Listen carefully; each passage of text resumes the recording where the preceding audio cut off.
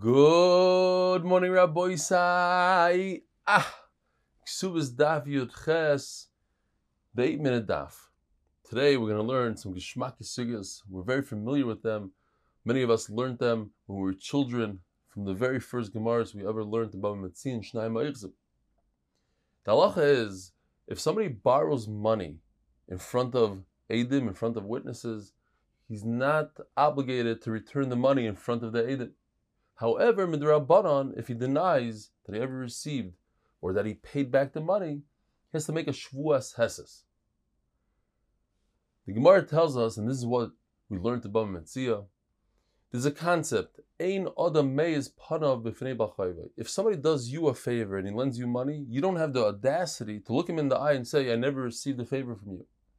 So you cannot physically, it's not human nature to deny the entire claim. However, you want to buy some time, you don't have the money, so you admit to part of it. Therefore, the Torah says you have to make a shvuah, you have to swear, and it's called a shvuah of Moed B'Miktzas, in order to force you to admit to the entire claim. According to Rabbi Eliezer ben Yaakov, a person doesn't have the audacity to look the son in the eye also, even the son. Therefore, if a minor, a katan, says, my father lent you money, and the person is Moed B'Miktzas, he has to make a shvuah, just like he would make a shvuah to his father.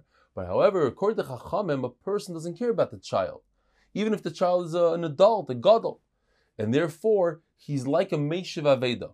In other words, when he admits to the son that he owed the father money, it's as if he's returning an object, a lost object. And if somebody that returns a lost object, Chachamim made a takana mishum tikkun ha'olam, to save the world.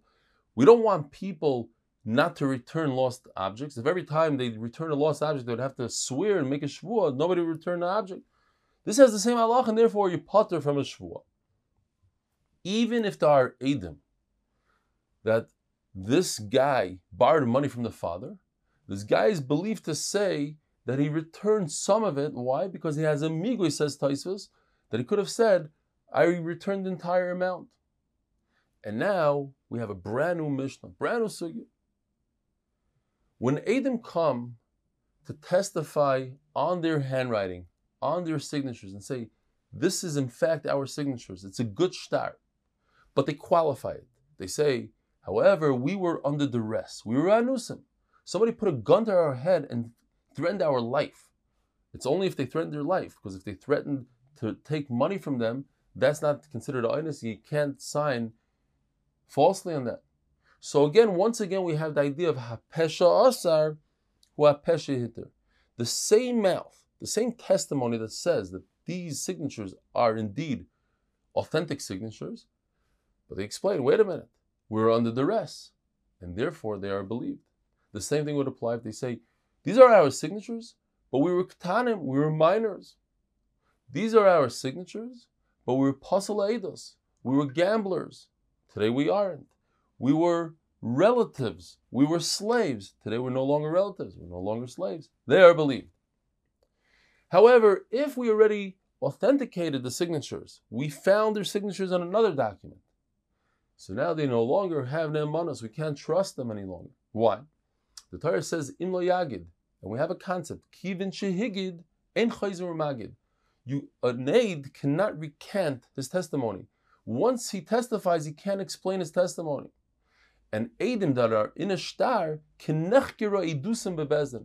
It's as if they already authenticated, it was established in bezdin that these are the signatures. And this that we said in the beginning of the Mishnah, that the eidim are believed to explain that they were anos, they were relatives, is talking about that they said that testimony toich kidei dibur. Immediately after the first testimony, within a few seconds, enough to say Shalom Aleichem Ma'iri, only then are they believed. Have a wonderful day.